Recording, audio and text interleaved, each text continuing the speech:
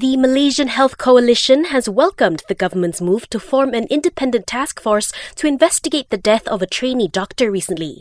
It says health professionals must be made aware of available resources for them to seek support, adding that their feedback must be investigated without fear of repercussion.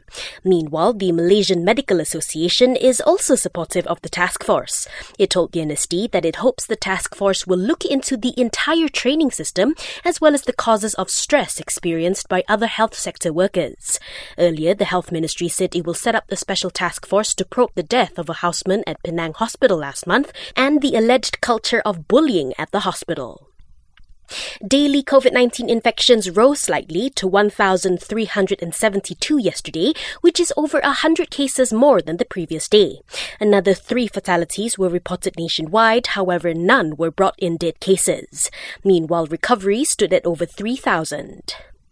Several petrol stations were forced to temporarily close after running out of supply following an unprecedented surge in demand due to Hari Raya Aidilfitri celebrations. The Petrol Dealers Association of Malaysia says some service stations reported an increase of sales by up to 50% following a rise in vehicles on the road. This comes amid online reports of petrol shortages as motorists make their way home after the long holidays. The Foreign Ministry has urged Malaysians, especially youths, to be cautious of job offers abroad to avoid being duped by job scam syndicates. This is after 16 Malaysians safely arrived home last month after allegedly falling victim to a job scam syndicate in Cambodia.